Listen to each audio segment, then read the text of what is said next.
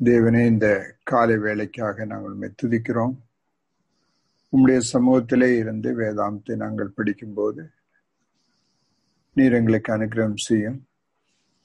உம்முடைய சமூகத்திலே பிரசன்னமாயிருக்க, திறந்த உள்ளத்தோடு இருக்க, கீழ்ப்படியும் ஆயத்தத்தோடு இருக்க ஒவ்வொருவருக்கும் அனுகிரகம் செய்யும். இந்த வேளை நீதாமே ஆசீர்வதியும். இயேசு கிறிஸ்து நாமத்தில் கேட்கிறோம் பிதாவே, ஆமென். நம்ம அடிக்கடி ஜெபம் பண்ணுவோம், கர்த்தாவே பேசும், அடியேன் கேட்கிறேன் என்று ஜெபம் பண்ணுவோம். கர்த்தர் பேசும்போது நம்ம கேட்க மனதுண்டா? சில பகுதிகளை நம்ம வாசிக்க போறோம். எசேக்கியேல் 33 அதிகாரத்துல 10-11. எசேக்கியேல் 33, 10, 11. மனுபுத்திரனே, நீ இஸ்ரவேல் வம்சத்தாரை நோக்கி, எங்கள் துரோகங்களும் எங்கள் பாவங்களும் எங்கள் மேல் இருக்கிறது, நாங்கள் சோர்ந்து போகிறோம், நாங்கள் பிழைப்பது எப்படி என்று நீங்கள் சொல்லுகிறீர்கள். கர்த்தராகிய ஆண்டவர் உரைக்கிறது என்னவென்றால், நான் துன்மார்க்கனுடைய மரணத்தை விரும்பாமல் துன்மார்க்கன் தன் வழியை விட்டு திரும்பி பிழைப்பதையே விரும்புகிறேன் என்று என் ஜீவனை கொண்டு சொல்லுகிறேன். இஸ்ரவேல் வம்சத்தாரே, உங்கள் பொல்லாத வழிகளை விட்டு திரும்புங்கள், நீங்கள் ஏன் சாக வேண்டும் என்கிறார் என்று அவர்களோட சொல்லு. பாருங்க, வெறுத்து தள்ளின தீர்க்கதரிசிகள்கிட்ட தான் திரும்ப வந்து கேட்கிறாங்க. அவங்க எல்லாரும் கூட்டமா வந்து கேட்கறது என்ன? 10ஆம் வசனத்துல, எங்கள் துரோகங்களும் எங்கள் பாவங்களும் எங்கள் மேல் இருக்கிறது, நாங்கள் சோர்ந்து போகிறோம், நாங்கள் பிழைப்பது எப்படி என்று நீங்கள் சொல்லுகிறீர்கள். How then shall we live? இந்த நாட்களுக்கு ரொம்ப பொருத்தமான வசனமா இருக்கும். அநேகர் வந்து கேட்கறது, இப்படி போனா என்ன ஆகும், இப்படி போனா எப்படி நம்ம எல்லாம் சமாளிக்கிறது, பிசினஸ் ஒன்றும் நடக்கல, வேலைக்கு போக முடியல, ஒன்றுமே நடக்கல, எப்படி நம்ம பிழைப்போம்? அங்கங்க ஒவ்வொருவருக்கு கோவிட் வந்துட்டே இருக்குது, எப்படி பிழைப்போம்? கர்த்தர் சொல்றது என்னன்னா, நான் துன்மார்க்கனுடைய மரணத்தை விரும்பாமல் துன்மார்க்கன் வழியை விட்டு திரும்பி பிழைப்பதையே விரும்புகிறேன் என்று என் ஜீவனை கொண்டு ஆணையிட்டு சொல்லுகிறேன். திரும்புங்கள், பொல்லாத வழிகளை விட்டு திரும்புங்கள். ரிப்பண்ட், ஒரே வார்த்தை தான் திரும்ப திரும்ப வேதாந்தத்தில் நம்ம பார்க்கிற வார்த்தை. அப்ப வழி என்னன்னு சொல்லி கொடுக்கிறாரு. 15ஆம் வசனத்துல படிங்க. 15. துன்மார்க்கன் தான் வாங்கின அடமானத்தையும் தான் கொள்ளையிட்ட பொருட்களையும் திரும்ப கொடுத்துவிட்டு அநியாயம் செய்யாதபடி ஜீவ பிரமாணங்கள் நடந்தால் அவன் சாகாமல் பிழைக்கவே பிழைப்பான். ஜீவ பிரமாணங்களில் நடந்தால் அவன் சாகாமல் பிழைக்கவே பிழைப்பான். If you walk by my commandments, you shall not die. என்னுடைய பிரமாணங்களின்படி நடந்தால் நீ சாக மாட்டாய். Living by the word of God. ஏசாயா 30:15. நீங்கள் மனம் திரும்பி அமர்ந்திருந்தால் ரட்சிக்கப்படுவீர்கள், அமெரிக்கையும் நம்பிக்கையுமே உங்கள் பலனாயிருக்கும் என்று இஸ்ரவேலின் பரிசுத்தராய் இருக்கிற கர்த்தராகிய தேவன் சொல்லுகிறார். நீங்களோ அப்படி செய்ய மனதாயிராமல், அப்படி அல்ல. போதும். நீங்கள் மனம் திரும்பி அமர்ந்திருந்தால் ரட்சிக்கப்படுவீர்கள், அமெரிக்கையும் நம்பிக்கையும் உங்கள் பலனாயிருக்கும் என்று இஸ்ரவேலின் பரிசுத்தராகிய கர்த்தராகிய தேவன் சொல்லுகிறார். கர்த்தர் பேசுறாரு, திட்டமா பேசுறாரு. ஆனா பேசும்போது கேட்கிறோமா இல்லையா? நீங்களோ அப்படி செய்ய மனதாயிராமல் 16-17 படிங்க. அப்படியல்ல, குதிரைகளின் மேல் ஏறி ஓடி போவோம் என்கிறீர்கள், அப்படியே ஓடி போவீர்கள். வேகமான வாகனங்களின் மேல் ஏறி போவோம் என்கிறீர்கள், அப்படியே உங்களை துரத்துகிறவர்கள் வேகமாய் துரத்துவார்கள். நீங்கள் மலை உச்சியின் மேல் ஒரு கம்பத்தை போலவும் மேட்டின் மேல் ஒரு கொடியை போலவும் மீந்திருக்கிற மட்டாக ஒருவன் பயமுறுத்த 1000 பேரும் 5 பேர் பயமுறுத்த நீங்கள் அனைவரும் ஓடி போவீர்கள். இப்ப ஜாஸ்தி பேர் ஒன்றும் வேண்டாம், ஒரு சின்ன வைரஸ் போதும். கோவிட் வைரஸ் பயமுறுத்த எல்லாரும் வீட்டுக்குள்ள உட்கார்ந்துருக்க. நம்ம என்ன சொன்ன ஆண்டவர்கிட்ட, எங்களுக்கு வேற வழி இருக்கு, நாங்க சமாளிப்போம். குதிரையின் மேல் ஏறி ஓடி போவோம், வேகமான வாகனங்களின் மேல் ஏறி போவோம். எங்க சயின்ஸு, எங்க டெக்னாலஜி, எங்களுடைய திறமைகள் எங்களை காப்பாற்றும், எங்க பிசினஸ் எங்களை காப்பாத்துன்னு சொல்லி இருந்தோம். இப்ப என்னாச்சு? ஒரு வைரஸ் பயமுறுத்த எல்லாம் நேரமே இல்லைன்னு சொல்லிட்டு இருந்தோம். Everything has come to grinding halt. Break, sudden break போட்டாப்புல நிக்க. ரொம்ப இம்பார்ட்டன்ட், வேற ஒண்ணுக்குமே நேரம் இல்லைன்னு சொன்ன காரியங்கள் இப்ப அன்இம்பார்ட்டன்டா இருக்கு. ஆனாலும் ஆண்டவர் என்ன சொல்றாரு? 18 ஆனாலும் உங்களுக்கு இறங்கும்படி கர்த்தர் காத்திருப்பார், உங்கள் மேல் மனதுருகும்படி எழுந்திருக்கிறார். கர்த்தர் நீதி செய்கிற தேவன், அவருக்கு காத்திருக்கிற அனைவரும் பாக்கியவான்கள். கர்த்தர் காத்திருக்கிறார். பெரிய லீடர்ஸ் யாரும் காத்திருக்க மாட்டாங்க. இங்க கர்த்தர் காத்திருக்கிறார். எதுக்கு? இரக்கம் காட்டுறதுக்கு. ஆனா நமக்கு டைம் இல்லை, நம்ம பிஸியா இருக்கும். அப்ப கர்த்தர் பேசுகிறார், கேட்கிறோமா? யோவான் 3:16 நமக்கு எல்லாருக்கும் தெரியும். தேவன் தம்முடைய ஒரே பேரான குமாரனை விசுவாசிக்கிறவன் எவனோ அவன் கெட்டு போகாமல் நித்திய ஜீவனை அடையும்படிக்கு அவரை தந்தரலை இவ்வளவாய் உலகத்தில் அன்பு கூர்ந்தார். ஆனா 1:11 என்ன சொல்லுது தெரியுமா? அவர் தமக்கு சொந்தமானதிலே வந்தார், அவருக்கு சொந்தமானவர்கள் அவர் ஏற்றுக்கொள்ளவில்லை. யோவான் 5:30-39 வரைக்கும் படிக்க வேண்டாம். தான் தேவாதி தேவன் ரட்சிக்க வந்தவன்றது ஜனங்கள் புரியறதுக்காக 5 சாட்சிகள் அங்க கொடுக்கிறார். 5 சாட்சிகள். நானே என்னை குறித்து சாட்சி சொன்னா நீங்க ஏற்றுக்கொள்ள மாட்டீங்க. 30 யோவான் ஸ்நாவன் என்னை குறித்து சாட்சி கொடுத்தான். தேவாதி தேவன், என் பிதாவாகி தேவன் வானத்திலிருந்து சத்தம் கொடுத்து சாட்சி கொடுத்தார். எனக்கு கொடுத்த அற்புதங்கள் அடையாளங்கள் செய்யறதுக்குள்ள காரியங்கள் செஞ்ச போது அதை சாட்சி கொடுக்குது. தேவனுடைய வார்த்தை என்னை குறித்து சாட்சி கொடுக்குது. 30-39 வரைக்கும் படிக்கிறோம். 40 படிங்க. அப்படி இருந்தும் உங்களுக்கு ஜீவன் உண்டாகும்படி என்னிடத்தில் வர உங்களுக்கு மனதில்லை. பாருங்க, அப்படி இருந்தும் கர்த்தர் பேசலையா? கர்த்தாவே பேசும் அடியேன் கேட்கிறேன்னு சொல்றோம். பேசுறார், எல்லா விதத்திலையும் பேசுறார். அடையாளங்கள் அற்புதங்கள் மூலமா மட்டுமில்ல, வாழ்க்கையில நடக்கிற அன்னாட சம்பவங்கள் மூலமா பேசுறார்.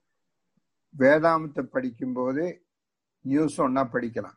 நியூஸ் பேப்பரை படிக்கும்போது வேதாமம் இருக்கட்டும், 2 சேர்த்து படிச்சீங்கன்னா தேவன் பேசிட்டே தான் இருக்கார். இதே விதமாக இன்றைக்கு நம்ம பார்க்க போறது யோவான் 6:25 6:25. கடலின் அக்கறையிலே அவர்கள் அவரை கண்டபோது, ரபி, நீர் எப்பொழுது இவ்விடம் வந்தீர் என்று கேட்டார்கள். திபரியாஸ் கடற்கரையில 5000 பேருக்கு சாப்பாடு கொடுத்தாரு. கடைசியில சீசல் எல்லாம் படகேறி போயிட்டாங்க. கர்த்தர் படகேறி போகல, மலையில ஜெபம் பண்ண போயிருக்காரு. அங்கே தங்கியிருப்பாங்க இந்த கூட்டம். காலையில எழுந்து தேடி பார்க்கும்போது ஆண்டவர் அங்க காணும்.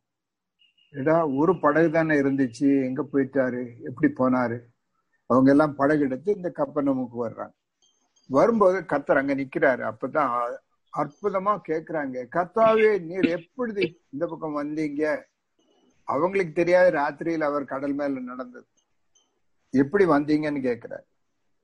அப்பொழுது அவர் கொடுக்கிற பதில் தான் இன்னைக்கு நம்ம தியானத்துக்கு முக்கியமா எடுக்கிறது. 6:26. இயேசு அவர்களுக்கு பிரதியுத்தரமாக, நீங்கள் அற்புதங்களை கண்டதினாலே அல்ல, நீங்கள் அப்பம் புசித்து திருப்தி ஆனதினாலேயே என்னை தேடுகிறீர்கள் என்று மெய்யாகவே மெய்யாகவே உங்களுக்கு சொல்லுகிறேன். அற்புதங்கள் கண்டதினால் அல்ல. அற்புதங்கள் எதுக்காக செய்தார்? 5:36 படிங்க. யோவான் 5:36. யோவானுடைய சாட்சியை பார்க்கலாம் மேன்மையான சாட்சி எனக்கு உண்டு. அது என்னவெனில், நான் நிறைவேற்றும்படிக்கு பிதாவானவர் எனக்கு கற்பித்ததும் நான் செய்து வருகிறதுமான கிரியைகளே பிதா என்னை அனுப்பினார் என்று என்னை குறித்து சாட்சி கொடுக்கிறது. இந்த சாட்சியை கண்டு நான் தேவன் என்று அறிந்து என்னை பணிந்து கொள்ள நீங்க வரல, அப்பந்து என்ன திருப்தரானதுனாலே என்னை தேடுகிறீர்கள்னா அடுத்த அற்புதம் காண வந்தீங்க. அடுத்த ஜெபத்துக்கு பதில் கிடைக்க வந்தோம். எதுக்கு தான் நம்ம ஆண்டவர்கிட்ட ஓடி ஓடி வர்றோம்? Want answers for our prayers. We want to see more miracles. அநேக அற்புதங்களை நம்ம பார்க்க விரும்புறோம். அப்பதான் ஆண்டவர் அவங்ககிட்ட சொல்றாரு என்ன செய்யணும். 27 அழிந்து போகிற போஜனத்திற்காக அல்ல, நித்திய ஜீவன் வரைக்கும் நிலை நிற்கிற போஜனத்திற்காகவே கிரியை நடப்பியுங்கள். அதை மனுஷகுமாரன் உங்களுக்கு கொடுப்பார். அவரை பிதாவானவர் தேவன் முத்தரித்திருக்கிறார் என்றார். அழிந்து போகிற போஜனத்திற்காக அல்ல, நித்திய ஜீவன் வரைக்கும் நிலைநிற்கிற போஜனத்திற்காகவே கிரியை நடப்பீங்கள். அதை மனுஷகுமாரன் உங்களுக்கு கொடுப்பார். அவரை பிதாவாகிய தேவன் முத்தரித்திருக்கிறார் என்றார். அழிந்து போகிற போஜனத்திற்காக அல்ல. வேலையை குறிச்சுதான் இன்னைக்கு பார்க்க போறோம். நம்ம அநேகர் வேலை செஞ்சுட்டு தான் இருக்கிறோம், பல விதமான வேலைகள்ல ஈடுபடும். அடிப்படையான போதனைகளை குறிச்சு பார்க்க போறோம். ஒரு நாளில் 10 மணி நேரமாவது வேலை சம்பந்தமான வேலைகளில், சமையல் சம்பந்தமான வேலைகளில் செலவழிக்கிறோம். Maximum time of a day is spent in work. எல்லாரும் அதுலதான் செய்யறோம். காலையிலிருந்து படுக்க போற வரைக்கும் உழைக்கிறோம். எதற்காக உழைக்கிறோம்? கேட்கலாம், ஆதியாகமத்துல சாபத்தின் விளைவா? வேர்வை சிந்தாம நீ சாப்பிட மாட்டேன்னார். அதனாலயா? ஆனால் சாபத்துக்கு என்ன ஆயிட்டு புதிய ஏற்பாட்டுல? கொலோசியர் 2ஆம் அதிகாரம் 14-15. கொலோசியர் 2:14-15. நமக்கு எதிரடையாகவும் கட்டளைகளால் நமக்கு விரோதமாகவும் இருந்த கையெழுத்தை குலைத்து அதை நடுவில் இராதபடிக்கு எடுத்து சிலுவையின் மேல் ஆணி அடித்து துரைத்தனங்களையும் அதிகாரங்களையும் உரிந்து கொண்டு வெளியரங்கமான கோலமாக்கி அவைகளின் மேல் சிலுவையில் வெற்றி சிறந்தார். அப்போ சாபத்துக்கு மாற்றம் வந்ததுன்னு சொல்லியிருக்கு. கலாத்தியர் 3:13 படிங்க நீங்க. மரத்திலே தூக்கப்பட்ட எவனும் சபிக்கப்பட்டவன் என்று எழுதியிருக்கிறபடி கிறிஸ்து நமக்காக சாபமாகி நியாய பிரமாணத்தின் சாபத்திற்கு நம்மை நீங்களாக்கி மீட்டுக் கொண்டார். சாபத்திலிருந்து நீக்கப்பட்டோம், மீட்கப்பட்டோம். ஆனால் ஏன் சமாதானம் இல்லை? கவலை இல்லாம ஏன் வாழ முடியல? ஓய்வில்லாமல், இளைப்பாறுதல் இல்லாமல், திருப்தி இல்லாமல், சந்தோஷம் இல்லாமல், விடுதலை இல்லாமல் ஏன் பாடுபட்டு கொண்டிருக்கிறோம்? தேவனை விட்டு பிரிந்த மனிதனுடைய நிலை, இளைய குமாரனுடைய நிலை, தேவனை விட்டு பிரிஞ்ச மனுஷனுடைய நிலை. அந்த இளைய குமாரனுக்கு வந்த 3 விளைவுகள்: தனிமை, தாழ்வு மனம், பாதுகாப்பில்லை. இந்த இளையகுமாரனுக்கு வந்த 3 காரியம். எபேசியர் 2:12 அந்த நிலை குறித்து சொல்லியிருக்கு. தேவனற்றவர்கள், பந்தமற்றவர்கள், வாக்கு தத்தமற்றவர்கள், நம்பிக்கையற்றவர்கள், கிறிஸ்து இல்லாதவர்கள். நீங்க அதை படிச்சுக்குங்க. தேவனற்றவர்கள், சொந்த பந்தம் இல்லாதவங்க, வாக்கு தத்தமற்றவர்கள், நம்பிக்கையற்றவர்கள், கிறிஸ்து இல்லாதவர்கள். அதனுடைய காரியத்தை தான் நம்ம பார்த்திருக்கோம். தனிமை, தாழ்வு மனப்பான்மை, பாதுகாப்பில்லை. அவங்க எப்படி வாழ ஆரம்பிச்சாங்கன்னு சொல்லியிருக்கு. 2:3 வசனத்துல, பிசாசுக்கு அடிமையாக, கீழ்ப்படியாமையின் ஆவிக்கு அடிமையாக, மனதும் மாம்சம் விரும்பதை செய்வதற்கு அடிமையாக, உலக வழக்கத்திற்கு அடிமையாக வாழ்ந்து. இந்த இளைய குமாரன் ஒரு குடியானவனுக்கு அடிமையா இருந்தாங்கன்னு பார்க்கிறோம். அவன் பன்றி மேய்க்கிற வேலைக்கு கொடுத்தான். எபேசியர் 2:3 சொல்லியிருக்கு, இந்த உலகத்தின் அதிபதி பிசாசுக்கு அடிமையா இருந்தோம், கீழ்ப்படியாமையின் ஆவிக்கு அடிமையா இருந்தோம், மனதும் மாம்சம் விரும்புவதை செய்வதற்கு அடிமையா இருந்தோம், உலக வழக்கத்திற்கு அடிமையா இருந்தோம். அந்த விளைவைத்தான் இங்க சொல்லியிருக்கு. 1, 2, 3. பிசாசின் தந்திரம், அவன் சொன்ன மந்திரம், உன்னை நீயே ரட்சித்துக்கொள், உன்னை நீயே ரட்சித்துக்கொள், உனக்கு யாரும் இல்லை, யாருக்கும் வேண்டாதவன். அதான் அங்க சொல்லியிருக்கு. தேவனற்றவர்கள், பந்தமற்றவர்கள், வாக்குத்தத்தமற்றவர்கள், நம்பிக்கையற்றவர்கள், கிறிஸ்து இல்லாதவர். பன்றிக்கூடு, இன்னைக்கு ஏசி ரூம், தவிடு, இன்னைக்கு பெருந்திண்டி, அன்னைக்கு அழுகை, இன்னைக்கு சிரிப்பு. வேண்டாதவன், யாருக்கும் வேண்டாதவன், எல்லாவராலும் புகழப்படுவார்கள். கவனிங்க, ஆண்டவர் என்ன சொன்னா தெரியுமா? ஐஸ்வர்யவானாய உங்களுக்கு ஐயோ, திருப்தியா இருக்கிற உங்களுக்கு ஐயோ, இப்பொழுது நகைக்கிற உங்களுக்கு ஐயோ, எல்லாவராலும் புகழப்படுகிற உங்களுக்கு ஐயோன்னாரு. பாருங்க, நம்ம ஆல்டர்னேட்டா செஞ்சு வச்சது என்ன? நம்முடைய முயற்சினால நம்மளை ரட்சிக்க பார்த்த போது கிடைச்சது என்ன? இதேதான் வித்தியாசமா கிடைச்சிருக்கு, அவ்வளவுதான். ஆண்டவராக இயேசு கிறிஸ்து ஐயோன்னு சொல்ற காரியங்களைத்தான் சேர்த்திருக்கிறோம். லூக்கா 6:20-23 வரைக்கும் போகும்போது படிச்சு பாருங்க, குறிச்சு வச்சுக்கோங்க. 20-23, 23 24-25. ஐஸ்வர்யவான்களாய் உங்களுக்கு ஐயோ, இப்பொழுது திருப்தியா இருக்கிறவங்களுக்கு ஐயோ, இப்பொழுது நகைக்கிறவங்களுக்கு ஐயோ, எல்லாவராலும் புகழப்படுகிறவங்களுக்கு ஐயோன்னாரு. ஆனா இன்னைக்கு அதத்தான் ஆசீர்வாதம்னு சொல்லிட்டு இருக்கோம். ஆண்டவர் சொன்ன, தரித்திரராய நீங்கள் பாக்கியவான்கள், பசியாக இருக்கிற நீங்கள் பாக்கியவான்கள், துயரப்படுகிற நீங்கள் பாக்கியவான்கள், எல்லாவராலும் என் நாம நிமித்தம் இழப்படுகிற நீங்கள் பாக்கியவான்கள்ன்றது ஆசீர்வாதம் இல்லாத சாபம். ஏன் இன்றும் வருத்தத்தின் அப்பத்தை சாப்பிட்டு கொண்டிருக்கிறோம்? அதிகாலையில் ஓட்டம் ஆரம்பித்தால் இரவு 12 மணி பக்கம்தான் படுக்கிறோம். தூக்கத்திலும் திட்டங்கள் போட்டு ஓடிக்கொண்டிருக்கிறோம். வருத்தப்பட்டு பாரம் சுமக்கிறோம். ஏன்? ஒரு ஸ்பெஷல் அப்பத்தை தான் சாப்பிட்றோம்னு சொல்லுவேன் sir. Special bread, modern bread, வருத்தத்தின் அப்பம். சங்கீதம் 127 சொல்லியிருக்கு வருத்தத்தின் அப்பம். அதிகாலையில் எழுந்து ஓட ஆரம்பிக்கிறோம், நேரம் படுக்கையில படுக்கிறோம், ஆனாலும் சாப்பிடுறது வருத்தத்தின் அப்பம் தான். அதான் சொன்னோம், கவலை, வேதனை, புலம்பல், போராட்டம், சண்டை, பிரிவினை, கோபம், ஆத்திரம், இவ்வளவுதான் மிஞ்சுது. மத்தேயு 11:28 சொன்னாரு, வருத்தப்பட்டு பாரம் சுமக்கிற நீங்கள் எல்லாரும் என்னிடத்தில் வாருங்கள், நான் உங்களுக்கு இளைப்பாறுதல் கொடுப்பேன். வந்தோம் என்கிறோம், ஏன் இளைப்பாறுதல் இல்லை? அதான் கேள்வி. ஆண்டற்று வந்தோன்னு சொல்றோமே, ஏன் இளைப்பாறுதல் இல்லை? நீங்களே கேளுங்க, ஏன் எனக்கு வந்தோன்னு சொல்றேன்னு. லூக்கா 9:24, தன் ஜீவனை ரட்சிக்க விரும்புகிறவன் அதை இழந்து போவான். போதும். மத்தேயு 10:39 முதல் பகுதி மட்டும் படிங்க. 10:39. தன் ஜீவனை காக்கிறவன் அதை இழந்து போவான். 16:25. தன் ஜீவனை ரட்சிக்க விரும்புகிறவன் அதை இழந்து போவான். மார்க் 8:35. தன் ஜீவனை ரட்சிக்க விரும்புகிறவன் அதை இழந்து போவான். யோவான் 12:25. தன் ஜீவனை சிநேகிக்கிறவன் அதை இழந்து போவான். லூக்கா 17:33. தன் ஜீவனை ரட்சிக்கிற வகை தேடுகிறவன் அதை இழந்து போவான். ஏன் இழந்து போறான்? எதை இழந்து போவான்? எதை ரட்சித்துக் கொள்ளுவான்? லூக்கா 9:25. அடுத்தால் படிங்க பார்க்கலாம். லூக்கா 9:25. மனுஷன் உலகம் முழுவதையும் ஆதாயப்படுத்திக் கொண்டாலும் தன்னை தான் கெடுத்து நஷ்டப்படுத்தினால் அவனுக்கு லாபம் என்ன?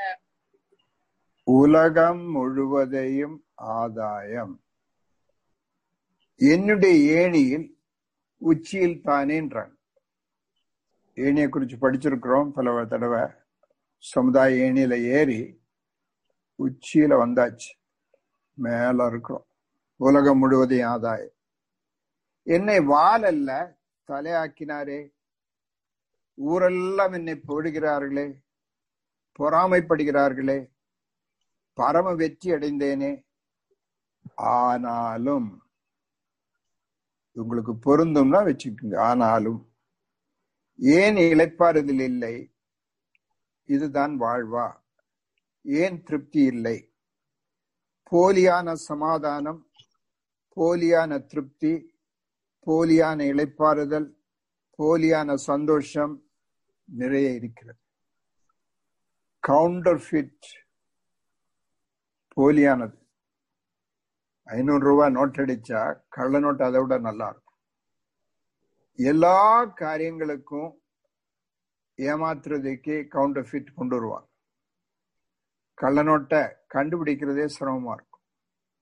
அதே விதமாக தேவன் கொடுக்க விரும்புறதுக்கு பதிலாக அதே மாதிரி அநேக காரியங்களை பிசாசு கொடுக்க.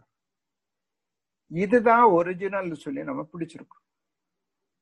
அந்த போலியான சமாதானம், போலியான திருப்தி, போலியான இறைப்பாறுதல், சந்தோஷம் நிறைய இருக்கு. உண்மையான நிலைவரமான சமாதானம் இல்லை. கவலையும் பயமும் ஏன் இருக்கிறது? பிரசங்கியின் புஸ்தகத்துக்கு திரும்பலாம். 2ஆம் அதிகாரம், பிரசங்கியின் புஸ்தகம் 2, அதுல 11ஆம் வசனம் படிங்க. என் கைகள் செய்த சகல வேலைகளையும் நான் பட்ட எல்லா பிரயாசத்தையும் கண்ணோக்கி பார்த்தேன்.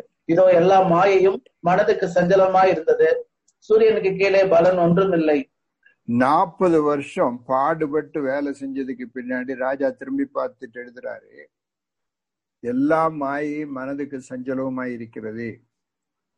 17 ஆகையால் இந்த ஜீவனை வெறுத்தேன். சூரியனுக்கு கீழே செய்யப்படும் கிரையெல்லாம் எனக்கு விசனமாய் இருந்தது. எல்லா மாயையும் மனதுக்கு சஞ்சலமாய் இருந்தது. 20ஆம் வசனத்துல சொல்றாரு, ஆகையால் சூரியனுக்கு கீழே நான் பட்ட எல்லா பிரயாசத்தின் மேலுள்ள ஆசையை விட்டுவிட வகை பார்த்தேன். ஒருவன், அடுத்த வசனம் சொல்லுது, ஒருவன் புத்தி யுக்தி நிதானத்தோடு பிரயாசப்படுகிறான். ஆகிலும் அப்படி பிரயாசப்படாதிருந்த வேறொருவனுக்கு அதை சொந்தமாக விட்டு விட வேண்டியதாயிருக்கும். இதுவும் மாயை.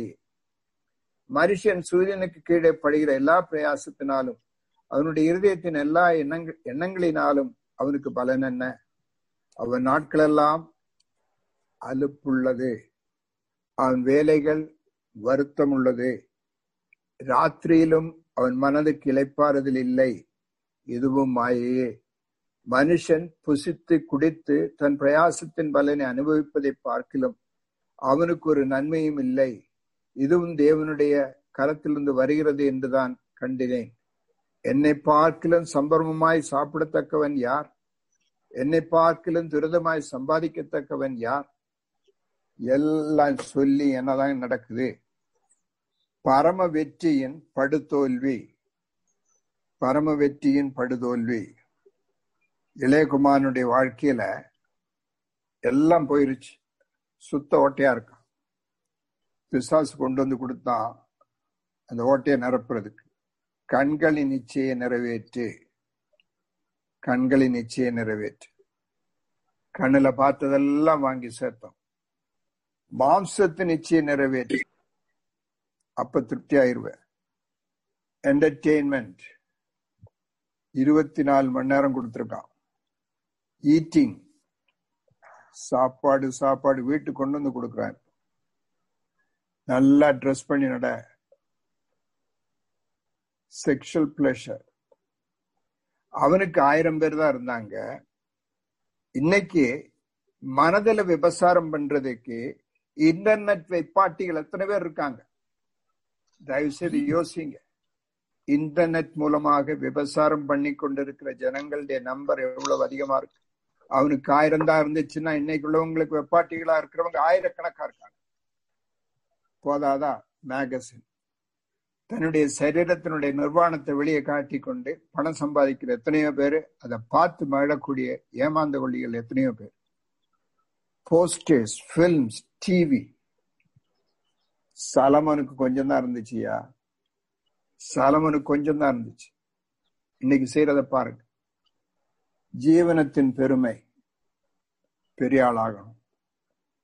சாலமோனை விட எத்தனையோ மடங்கு பெருமை அடைந்தவங்க உண்டு. அன்னைக்கு அந்த சுட்டு வட்டாரத்துலதான் தெரிஞ்சிருக்கு. இன்னைக்கு எல்லா பேஸ்புக் மூலமாக எல்லா இடத்துலயும் அறியப்பட்டிருக்கும். என்னாச்சு? இளைப்பாறுதல் இல்ல, சமாதானம் இல்ல, சந்தோஷம் இல்லை. மத்தேயு 6:19 சொன்னாரு, துருபிடித்து போன, பூச்சி அரித்து போன, திருடன் திண்டிக் கொண்டு இருக்கிற பொக்கிஷன் தான் இருக்கான்னு கேட்கிறாரு. 6:19 படியுங்க. பூமியிலே உங்களுக்கு பொக்கிஷங்களை சேர்த்து வைக்க வேண்டாம். இங்கே பூச்சியும் துருவும் அவைகளை கெடுக்கும். இங்கே திருடரும் கன்னமிட்டு திருடுவார்கள். மனிதனால் வரும் புகழ், மனிதனால் வரும் பேர், அந்தஸ்து, செல்வாக்கு குறிச்சு தான் பேசுறார். ஏசாயா 55 2ஆம் வசனம். ஏசாயா 55:2. திருப்தி செய்யாத பொருளுக்காக உங்கள் பிரயாசத்தையும் செலவழிப்பானேன். நீங்கள் எனக்கு கவனமாய் செவி கொடுத்து நலமானதை சாப்பிடுங்கள். அப்பொழுது உங்கள் ஆத்துமா கொழுமையான பதார்த்தத்தினால் மகிழ்ச்சியாகும். அப்பமல்லாததுக்காக, திருப்தி செய்யாத பொருளுக்காக ஏன் ஓடி நடக்கிறீங்கன்னு கேட்கிறார். யோவான் 4:13. இயேசு அவளுக்கு பிரதியுத்தரமாக, இந்த தண்ணீரை குடிக்கிறவனுக்கு மறுபடியும் தாகம் உண்டாகும். பாருங்க, இந்த தண்ணீரை குடிச்சிட்டு இருக்கோம், தாக தீர மாட்டீங்க. எரேமியா 2:13. என் ஜனங்கள் 2 தீமைகளை செய்தார்கள். ஜீவ தண்ணீர் ஊற்றாகிய எண்ணெய் விட்டு விட்டார்கள். தண்ணீர் நிற்காத தொட்டிகளாகிய வெடிப்புள்ள தொட்டிகளை தங்களுக்கு வெட்டி கொண்டார்கள். ஆதியில மனிதன் தேவனோடு இருந்தார். இந்த மனிதன் தேவனை விட்டு பிரிஞ்சார். தேவனை மனிதனை இணைத்தது தேவ அன்பு. தேவன் அன்பாகவே இருக்கிறார். அன்பு தேவனால் உண்டாயிருக்கிறது. தேவன் அன்பாகவே இருக்கிறார். அன்பு தேவனால் உண்டாயிருக்கிறது. அதாவது அன்புக்கு ஒரே ஒரு ஊற்றுதான் உண்டது, தேவன். இந்த தேவனை விட்டு மனிதன் பிரிந்த போது, அன்பினுடைய ஊற்றை விட்டு பிரிஞ்சதுனால இந்த மனிதனுக்குள்ள தேவ அன்பு இல்லை. அன்பு இல்லை. இதான் எரேமியா சொல்றார், என்னுடைய ஜனங்கள் 2 தீமைகளை செய்தார்கள். ஜீவ ஊற்றாகி என்னை விட்டு விட்டார்கள். வெடிப்புள்ள தொட்டிகளை, தண்ணீர் நிற்காத தொட்டிகளை தங்களுக்கு செய்து கொண்டார். உள்ள வெற்றிடம். இதை எந்த காரியத்தினாலே நிரப்ப முடியாது. பசியா இருக்கும்போது, ரொம்ப பசியா இருக்கும்போது வைக்கோல் கொடுத்தா பிரயோஜனம் இல்லை, புல்ல கொடுத்தா பிரயோஜனம் இல்லை. அதெல்லாம் அவனுடைய தேவை. ஆக்சிடென்ட் ரத்தம் போயிட்டு இருக்கிற ஒரு பேஷண்ட்டுக்கு பாட்டு பாடி கொடுத்த பிரயோஜனம் இல்லை, பிரியாணி வாங்கி கொடுத்த பிரயோஜனம் இல்லை. அவனுக்கு ரத்தம் தான் தேவை. என்னுடைய உங்களுடைய தேவை தேவனோட உள்ள உறவுக்குள்ள திரும்ப வருவதுதான். இதுக்கு பதிலாக எந்த குப்பையை போட்டாலும் நிரம்பாதுன்னா, கண்களின் நிச்சய போட்டாலும் மாம்சத்தின் நிச்சயினாலேயோ ஜீவனத்தின் பெருமையினாலோ நிரம்பாது. இதனாலதான் திருப்தி இல்லை. திருப்தி செய்யாத பொருள்.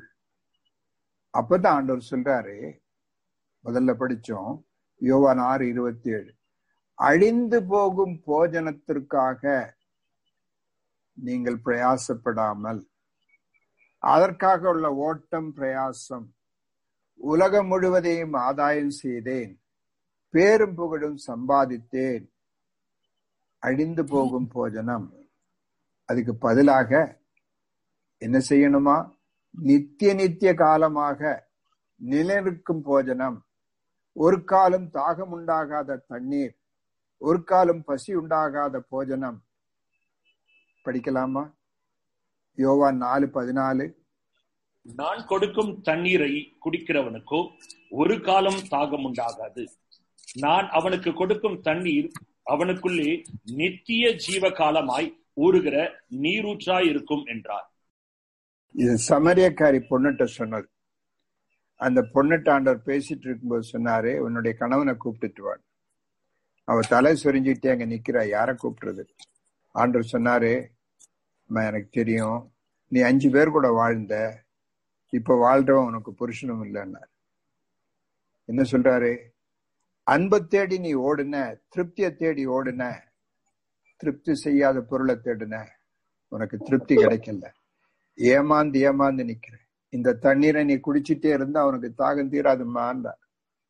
நான் கொடுக்கும் தண்ணீரை குடிக்கிறவனோ ஒரு காலம் தாகம் அடையா.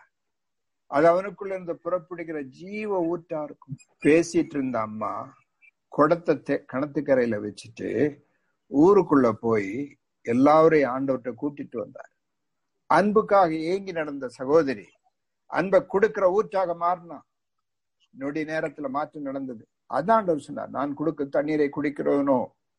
ஏசாயா 55:1. ஓ தாகமாய் இருக்கிறவர்களே, நீங்கள் எல்லோரும் தண்ணீர்கள் அண்டைக்கு வாருங்கள். பணம் இல்லாதவர்களே, நீங்கள் வந்து வாங்கி சாப்பிடுங்கள். நீங்கள் வந்து பணமும் இன்றி விலையும் இன்றி திராட்சரசமும் பாலும் கொள்ளுங்கள். 2ஆம் வசனம் கூட படிங்க. நீங்கள் அப்பமல்லாததற்கு பணத்தையும் திருப்தி செய்யாத பொருளுக்காக உங்கள் பிரயாசத்தையும் செலவழிப்பானேன். நீங்கள் எனக்கு கவனமாய் செவி கொடுத்து நலமானதை சாப்பிடுங்கள். அப்பொழுது உங்கள் ஆத்மா கொழுப்பான பதார்த்தங்களினால் மகிழ்ச்சியாகும். எனக்கு செவி கொடுத்து நான் சொல்லுகிறதை கவனமாக கேட்டு நான் கொடுக்கிறத சாப்பிடுங்கன்றார். அழிந்து போகிற போஜனத்திற்காக அல்ல, என்றென்றைக்கு நிலை நிற்கிறது. யோவான் 7ஆம் அதிகாரம் 37-38. யோவான் 7:37-38. பண்டிகையின் கடைசி நாளாகிய பிரதான நாளிலே இயேசு நின்று சத்தமிட்டு, ஒருவன் தாகமாயிருந்தால் என்னிடத்தில் வந்து பானம் பண்ண கடவன். வேத வாக்கியம் சொல்லுகிறபடி என்னிடத்தில் விசுவாசமாய் இருக்கிறவன் எவனோ அவன் உள்ளத்திலிருந்து ஜீவ தண்ணீர் உள்ள நதிகள் ஓடும் என்றார். பாருங்க, யோவான் 14:27.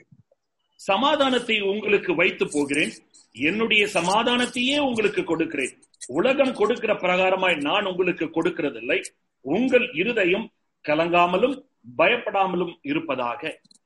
எபிரேயர் 4:9-10. ஆகையால் தேவனுடைய ஜனங்களுக்கு இளைப்பாறுகிற காலம் இனி வருகிறதா இருக்கிறது. ஏனெனில் அவருடைய இளைப்பாறுதலில் பிரவேசித்தவன் தேவன் தம்முடைய கிரியைகளை முடித்து ஓய்ந்தது போல தானும் தன் கிரியைகளை முடித்து ஓய்ந்திருப்பான். இதத்தான் ஆண்டவர் சொல்றாரு மத்தேயு 6:20. பரலோகத்திலே உங்களுக்கு பொக்கிஷங்களை சேர்த்து வையுங்கள், அங்கே பூச்சியாவது துருவாவது கெடுக்கிறதும் இல்லை, அங்கே திருடர் கண்ணமிட்டு திருடுகிறதும் இல்லை. என்ன பொக்கிஷம்? யோவான் 1:13-12. யோவான் 1:12. அவருடைய நாமத்தின் மேல் விசுவாசம் உள்ளவர்களாய் அவரை ஏற்றுக்கொண்டவர்கள் எத்தனை பேர்களோ அத்தனை பேர்களும் தேவனுடைய பிள்ளைகளாகும்படி அவர்களுக்கு அதிகாரம் கொடுத்தார். கவனிக்கிறீங்களா? 1 பேதுரு 1ஆம் அதிகாரம் 4-5. 1 பேதுரு 1:4-5. அவர் இயேசு கிறிஸ்து மரித்தோரிலிருந்து எழுந்ததினால் அழியாததும் மாசற்றதும் வாடாததுமாகிய சுதந்திரத்திற்கு ஏதுவாக ஜீவனுள்ள நம்பிக்கை உண்டாகும்படி தமது மிகுந்த இரக்கத்தின்படியே நம்மை மறுபடியும் ஜெனிப்பித்தார். கடைசி காலத்திலே வெளிப்பட ஆயத்தமாக்கப்பட்டிருக்கிற ரட்சிப்புக்கு ஏதுவாக விசுவாசத்தை கொண்டு தேவனுடைய பலத்திலே காக்கப்பட்டிருக்கிற உங்களுக்கு அந்த சுதந்திரம் பரலோகத்திலே வைக்கப்பட்டிருக்கிறது. எல்லாத்தையும் கொடுத்து வச்சிருக்கும் போது ஏன் பட்டினிக்குள்ள இருக்கிறோம்? தேவனுடைய வீட்டுல தேவனுடைய பிள்ளையா இருக்க வேண்டியவங்க ஹோட்டலுக்கு பின்னால் எச்சிலே பறக்க நடக்கிறோம்னு சொல்லியிருக்கேன். ஏன்? இதை அறிந்தும் பாடலாக பாடியும் திருப்தி இல்லாமல் இளைப்பாறுதல் இல்லாமல் இருப்பதுக்கு காரணம் என்ன? அவரை தேடுறதே எதுக்காகத்தான். யோவான் 6:20 அவர் 26 சொன்னாரு, நீங்கள் என்னை தேடுறது ஏன்? அப்பம் தின்னு திருப்தரானதுனாலே என்னை தேடுகிறீர்கள். அடையாளங்கள் கண்டு நான் தேவன் என்று அறிந்து என்னை வணங்கவோ என்னிடத்தில் மனம் திரும்பி வரவோ நீங்க வரல. அப்பம் தின்னு திருப்தரானதுனால. எதைத்தான் கேட்டுட்டு இருக்கிறோம்? அருமையான வாக்கு தத்தங்களை நம்ம கொடுத்திருக்காரு. 2 பேதுரு 1ஆம் அதிகாரம் 4ஆம் வசனம் படி. 2 பேதுரு 1:4. இச்சையினால் உலகத்தில் உண்டான கேட்டுக்கு தப்பி திவ்ய சுபாவத்துக்கு பங்குள்ளவர்களாகும் பொருட்டு மகா மேன்மையும் அருமையுமான வாக்கு தத்தங்களும் அவைகளினாலே நமக்கு அளிக்கப்பட்டிருக்கிறது. கேளுங்கள் உங்களுக்கு கொடுக்கப்படும் வாக்கு சொன்னத எதைத்தான் கேட்டுட்டு இருக்கோம்? உலகத்துக்கு ஒத்த வேஷம் போட்டு வாழ்வதற்கா, உலகத்தில் இச்சையினுண்டான கேட்டுக்கு தப்புவதற்கா ஜெபம் பண்றோம். ஒண்ணுதான் தெரியுது, நம்ம கண்ணு முன்னால் ஒண்ணுதான் தெரியுது. பார்க்கக்கூடிய காரியங்கள் நித்தியம் அல்ல, அநித்தியமானது. பார்க்க முடியாத காரியங்கள் நித்தியமானது. அதை பார்க்கணும்னா விசுவாசத்துலதான் பார்க்க முடியும். தரிசித்து நடக்கிறவங்க எல்லாம் தப்பா தான் போவாங்க. விசுவாசத்தினாலதான் பார்க்க முடியும். யாக்கோபு 4:3. நீங்கள் விண்ணப்பம் பண்ணியும் உங்கள் இச்சைகளை நிறைவேற்றும்படி செலவழிக்க வேண்டும் என்று தகாத விதமாய் விண்ணப்பம் பண்ணுகிறபடியினால் பெற்றுக் கொள்ளாமல் இருக்கிறீர்கள். ஜெபத்துல எப்பவுமே உடனடியாக உள்ள டிராவலா இருக்கலாம், இன்டர்வியூவா இருக்கலாம், ப்ரமோஷனா இருக்கலாம், எக்ஸாமினேஷனா இருக்கலாம், நோயா இருக்கலாம், ஆபத்தா இருக்கலாம், என்ன உடனடியான தேவை, அது உண்மையா இருக்கு. இந்த தேவைக்காக நம்ம ரொம்ப அவசரமா, மும்முரமா, தீவிரமா ஜெபம் பண்றோம். ஆனா நம்முடைய மனதுக்குள்ள டிஸ்டண்டா, தூரத்துல ஒரு நோக்கம் இருக்கு. என்ன தெரியுமா? வேலை கிடைச்சிருச்சுன்னா இஷ்டப்படி வாழலாமே, அட்மிஷன் கிடைச்சிருச்சுன்னா பின்ன கவலை இல்லாம இஷ்டப்படி வாழலாமே, விரும்பினதெல்லாம் செய்யலாமே, அப்படியே உலகத்தில் உள்ள எல்லா காரியங்களையும் அனுபவிச்சு நடக்கலாமே, பணம் நிறைய கையில வந்தா. தேவன் ரெண்டையும் பார்க்கிறார். நம்ம உடனடியான தேவையும் பார்க்கிறாரு, நம்முடைய மனசில் உள்ள நீண்ட கால நோக்கமும் தெரியும். தகாத விதமாய் விண்ணப்பம் பண்ணுகிறீர்கள், தகாத விதமாய் விண்ணப்பம் பண்ணுகிறீர்கள். உங்கள் இச்சைகளை நிறைவேற்ற வேண்டுமென்று தகாத விதமாய் விண்ணப்பம் பண்ணீர்கள். என்ன இச்சை? பேரும் புகழும், கண்களின் இச்சை, மாம்சத்தின் இச்சை, ஜீவனத்தின் பெருமை நிறைவேறும். அதுதான். ஆனா தேவன் தெளிவாக சொன்னார். 1 யோவான் 2ஆம் அதிகாரத்துல 15ஆம் வசனம், 16ஆம் வசனம். 1 யோவான் 2:16. ஏனெனில் மாம்சத்தின் இச்சையும் கண்களின் இச்சையும் ஜீவனத்தின் பெருமையுமாகிய உலகத்தில் உள்ளவைகள் எல்லாம் பிதாவினால் உண்டானவைகள் அல்ல, அவைகள் உலகத்தினால் உண்டானவைகள். அவைகள் பிதாவினால் உண்டானவைகள் அல்ல, உலகத்தினால் உண்டானவைகள். கண்ணுல விரும்பினதெல்லாம் வாங்கினேன், ஜெபம் பண்ணேன், கிடைச்சிச்சு.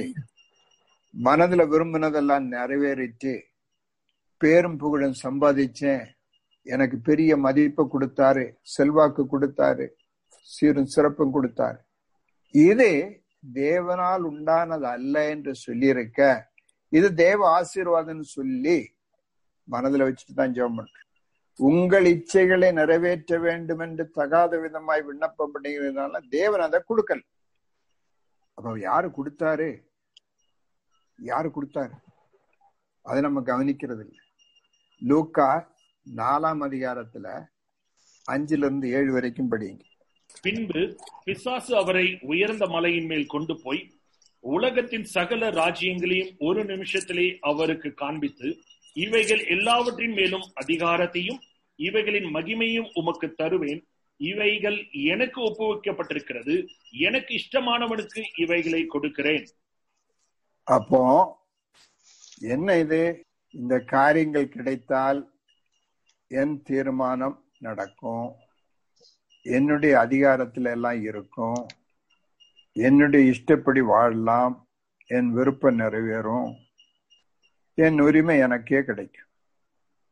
ஆதியில மனிதன் தேவனை போல் ஆகணும்னு சொல்லி அறிவு சம்பாதிச்சவனுடைய நோக்கமே இதுதான். எனக்கு தீர்மானம் பண்ணணும், என்னுடைய அதிகாரம் நடக்கணும், என் விருப்பம் நிறைவேறணும், என் உரிமை கிடைக்கணும். இளையகுமாரன் அப்பாட்ட வந்து சொன்னதே, என் சொத்தை பிரிச்சு கொடு, என் விருப்பப்படி எனக்கு வாழ்றோம், தீர்மானம் பண்ணி எல்லாத்தையும் எடுத்து வீட்டை விட்டு போனான். அதே கதை தான். எல்லா மனுஷனுடைய கதை அதுதான். எல்லா மனுஷனுடைய கதையும் அதுதான். என்னுடைய தீர்மானம், என்னுடைய உரிமை, இது நிறைவேறதுக்காகத்தான் ஜெபம் பண்ணிட்டு இருக்கோம். ஆண்டவர் சொல்றாரு, தகாத விண்ணப்பம் பண்ணிக்கிறதுனாலே சித்திக்காமல் இருக்கிறீர்கள். மத்தேயு 11:20. அப்பொழுது தமது பலத்த செய்கைகளில் அதிகமானவைகளை செய்ய கண்ட பட்டணங்கள் மனம் திரும்பாமல் போனபடியினால் அவைகளை அவர் கடிந்து கொள்ள தொடங்கினார். பாருங்க, அந்த பட்டணங்கள்ல தான் ஆண்டவர் செய்த அதிகமான அற்புதங்களும் நடந்த 3 பட்டணங்கள். அதை வச்சுட்டு சொல்றாரு 23, 24 கூட படிங்க. வானபரியந்தம் உயர்த்தப்பட்ட கப்பர்நகூமே, நீ பாதாள பரியந்தம் தாழ்த்தப்படுவாய். உன்னில் செய்யப்பட்ட பலத்த செய்கைகள் சோதோமிலே செய்யப்பட்டிருந்ததானால் அது இந்நாள் வரைக்கும் நிலைத்திருக்கும். நியாயத்தீர்ப்பு நாளிலே உனக்கு நேரிடுவதை பார்க்கிலும் சோதோம் நாட்டிற்கு நேரிடுவது லகுவாயிருக்கும் என்று உங்களுக்கு சொல்லுகிறேன் என்றார். அதை சொல்லி நான் முடிக்கிறேன். அந்த சோதோம் பட்டணத்துக்கு இன்னும் வரப்போது நியாயத்தீர்ப்பு நாள்ல இன்னும் தீர்ப்பு உண்டு. நியாயத்தீர்ப்பு நாள்ல சோதோம் பட்டணத்துக்கு நடக்கிறத பார்க்கும்போது, நீங்க ஏதோ ஒரு பக்கம் பாக்குறீங்க, பாத்துக்குங்கன்றார். பாருங்க, இந்த 21ஆம் நூற்றாண்டுல நடக்க போறதுக்கு பாத்துக்குங்க. அவங்களுக்கு நியாயத்தீர்ப்பு வரும்போது அதையும் பாருங்க. இத பாக்குற இந்த ஜனம் சொல்லும், ஆண்டவரே சோதம் பட்டணத்துக்கு என்ன மாதிரி செஞ்சீங்களா, ஒரு தண்டனையும் கொடுக்கலையான்னு சொல்லுவீங்க. அவ்வளவு கொடுமையா இருக்குன்றாரு இன்னைக்கு உள்ள ஜனத்துக்கு. ஏன் தெரியுமா? சோதம் நாட்டுல உள்ளவங்க ஒரு நீதிமானத்தான் பார்த்தாங்க, லோத். சோதம் பட்டணத்தில் உள்ளவங்க ஒரு அற்புதம் தான் பார்த்தாங்க. ஒரு பட்டணம் முழுசும் குருடா போற. ஆண்டவர் பேசும்போது அந்த ஜனங்கள் கப்பர்நகூமும் பெத்சேதாவும் எல்லாம் நிறைய அற்புதங்கள் ஆண்டவர் செஞ்சதை பார்த்தாங்க. 2020 இருக்கோம். நம்ம உலகத்துல நடந்த அற்புதங்கள், இதுவரைக்கும் நடந்த அற்புதங்களை சரித்திரத்துல பார்த்திருக்கோம். பைபிள்ல நடந்த அற்புதங்கள் எல்லாம் பைபிள்ல படிச்சிருக்கோம். உங்கள் வாழ்க்கையில நடந்த அற்புதங்கள் எல்லாம் உங்களுக்கு தெரியும். 100 சாட்சிகள் சொல்லி இருக்கீங்க. இவ்வளவு அதிகம் எழுப்புதல் பிரசங்கங்கள் எத்தனையோ ஆயிரம் கேட்டிருக்கீங்க. இவ்வளவு கேட்டும் மனம் திரும்பாம இருக்கிறோம்னா சோதோம் நாட்டுக்கு வரப்போற தண்டனை பார்க்கும்போது நம்ம சொல்லுவோம், ஒரு தண்டனையும் நீங்க கொடுக்கல ஆண்டவரே, அவ்வளவு அதிகமா இருக்குன்ற, அவ்வளவு அதிகமா இருக்கும். இதெல்லாம் தெரிஞ்சு இந்த வேதாமத்தை படிச்சு இந்த பிரசங்கங்கள் எல்லாம் கேட்டோம். நம்முடைய பழைய பாவ வாழ்க்கையிலே வாழ்றோம்னா அதுக்கிடையில நம்ம சொல்றது என்ன தெரியுமா? தேவன் என்னை ஆசீர்வதித்துக் கொண்டே இருக்கிறார், இதெல்லாம் தேவன் கொடுத்த ஈவுகள்னு சொல்லி ஏமாந்துட்டு. மனிதனுக்குள் மேட்டிமையாக எண்ணப்படுவது தேவன் தருகிற ஆசீர்வாதமே இல்லை. அது அவருக்கு அருவருப்பா இருக்குன்னார். அருவருப்பா இருக்கு. நித்திய காலம் வரைக்கும் நிக்கிற அர்த்தம். அந்த 26ஆம் அதிகாரம் திரும்ப போய் படிங்க.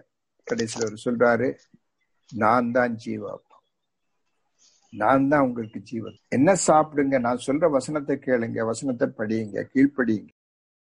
அதுதான் நிலை நிற்கிற வாழ்க்கை. அதுதான் நிலை நிற்கிற வாழ்க்கை. எசேக்கியேல்ட்ட வந்து கேட்டாங்க, நாங்க அழிந்து கொண்டு இருக்கிறோம், எப்படி பிழைப்போம்? என்னுடைய வார்த்தைகளை கீழ்ப்படிங்க, அப்ப பிழைப்பீங்க. ஏசாயாவில் சொல்றாரு, நான் சொல்றதை கேட்டு மனம் திரும்பி உட்காருங்க, நீங்க இளைப்பாறுதல் அடைவீங்க. காத்துட்டு இருக்கேன் நம்மகிட்டே சொல்றாரு, வாங்க. இதை கேட்டோமே நம்முடைய வாழ்க்கையில என்ன செய்ய போறோம்? நம்ம இந்த பிரசங்கத்தை கேட்கிற ஒரு பழக்கம் தான் இருக்கு தவிர அதை திரும்ப போய் என்ன கற்றுக்கொண்டேன், என்ன நடக்குது என்றது ஆண்டவர்கிட்ட அறிக்கை செஞ்சு மனம் திரும்புறோமா இல்லையான்னு பாரு. இல்லாட்டா இது அதிகமா கேட்டவனுக்கு நியாய தீர்ப்பு அதிகமா இருக்கும். ஒரு கால் சொல்லுவீங்க, அன்னைக்கு கேட்காம இருந்திருந்தா நல்லா இருக்கும். அப்படி வராம இருக்கட்டும். தேவன் நம்மளை ஆசீர்வதிக்கட்டும். அமைதலா இருப்போமா? சற்று நேரம் அமைதலா இருப்போம். நம்ம எதை தேடிட்டு இருக்கோம்? அழிந்து போகிற போஜனமா, நிலை நிற்கிற போஜனமா? ஆண்டவர்கிட்ட அவங்க கேட்டாங்க, ஆண்டவரே அதுக்காக நாங்க என்ன செய்யணும்னு கேட்டாங்க. ஆண்டவர் தெளிவா சொன்னாரு, நீங்க செய்ய வேண்டியது ஒரு காரியம்தான். அவர் அனுப்பினவரை விசுவாசிப்பதே தேவனுக்கு ஏற்ற கிரியாயிருக்கு. அவர் அனுப்பினவரை விசுவாசிப்பதே தேவனுக்கு ஏற்ற கிரியாயிருக்கு. தேவனை விசுவாசிப்பது, தேவனுடைய வார்த்தையை விசுவாசிப்பது, விசுவாசித்து கீழ்ப்படிவதுதான் தேவனுக்கு ஏற்ற கிரியை. அதுக்கு மேல ஒண்ணுமே கிடையாது. அவருக்குள்ள எல்லாம் இருக்கு. தேவனே, இந்த காலை வேளைக்காக உமக்கு நன்றி சொல்லுகிறோம். சகோதர சகோதரிகளுக்காக உமக்கு நன்றி சொல்லுகிறேன். ஆண்டவரே, இந்த வசனங்கள் எங்களுக்குள்ளாக கிரியை செய்ய வேண்டும் என்று சொல்லி கேட்கிறோம். ஆண்டவரே, கீழ்ப்படிய உதவி செய்யும். ஒவ்வொருவருக்கும் உதவி செய்யும். திட்டமான மாற்றங்களை கொண்டு வார். ஆண்டவரே, இன்றே இருந்து கேட்ட வசனங்களை திரும்பி பார்க்க, வாழ்க்கையில் எப்படி இருக்கிறது என்று அறிக்கை செய்ய மனம் திரும்ப உதவி செய்யும். உம்முடைய வார்த்தை எங்களை நியாயம் தீர்க்காதபடி ஆண்டவரே அது கீழ்ப்படிந்தவர்களாக இருக்க உதவி செய்யும்.